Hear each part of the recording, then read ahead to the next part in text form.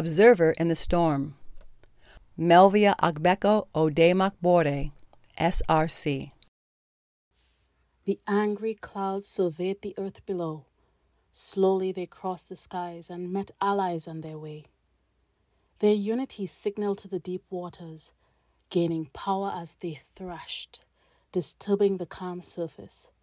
Swelling and churning, the waves advanced.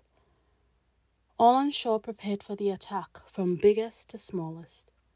They saw the storm forge, but what else could they do? The wind took no sides, and so whipped spiritedly around, bouncing here, whooshing there, skirting trees and ripping the ground.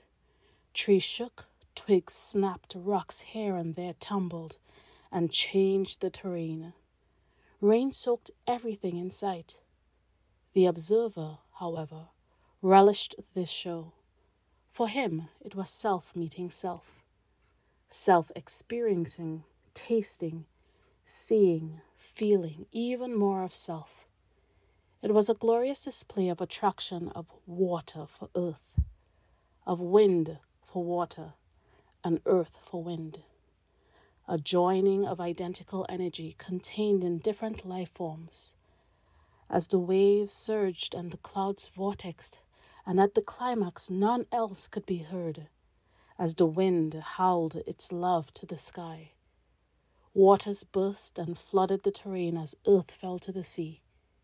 Fire burst onto the scene, then all became calm. Peace ensued, as all returned to normal, and the observer beamed at self had discovered yet another layer of self.